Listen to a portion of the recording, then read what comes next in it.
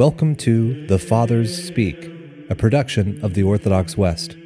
Each day, Father John Fenton reads a selection fitted to the Western liturgical calendar from one of the Fathers of the Church.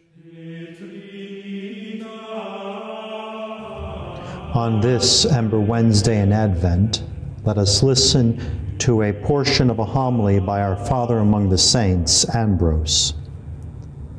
The divine mysteries lie deeply hidden, nor, says the prophet, is it easy for any man to know the counsels of God.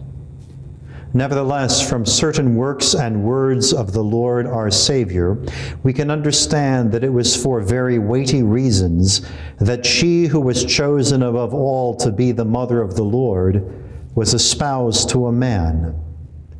Why did not the Son become incarnate before her espousals? Lest perchance some blasphemer should say that she conceived in sin. And the angel being come in, study this virgin in her manner, study this virgin in her modesty, study her prayerful utterance, study this mystery. It is natural for a maiden to be timid, to avoid the advances of men, to shrink from their addresses. Let women learn to imitate this example of modesty. Alone in her chamber, where no man may see her, alone the angel found her, alone without companion, alone with none to witness.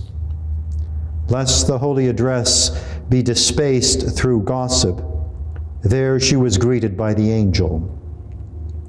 A mystery so sacred lay within this message, that the lips of man were not worthy to utter it. An angel only might proclaim it.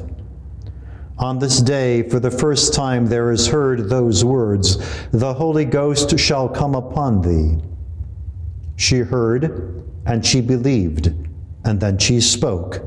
"Behold, the handmaid of the Lord, be it done unto me according to thy word."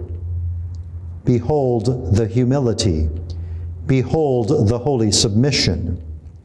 She proclaimed that she is but the handmaid of the Lord, she who was chosen to be his mother. Nor is she touched by pride at this unexpected promise.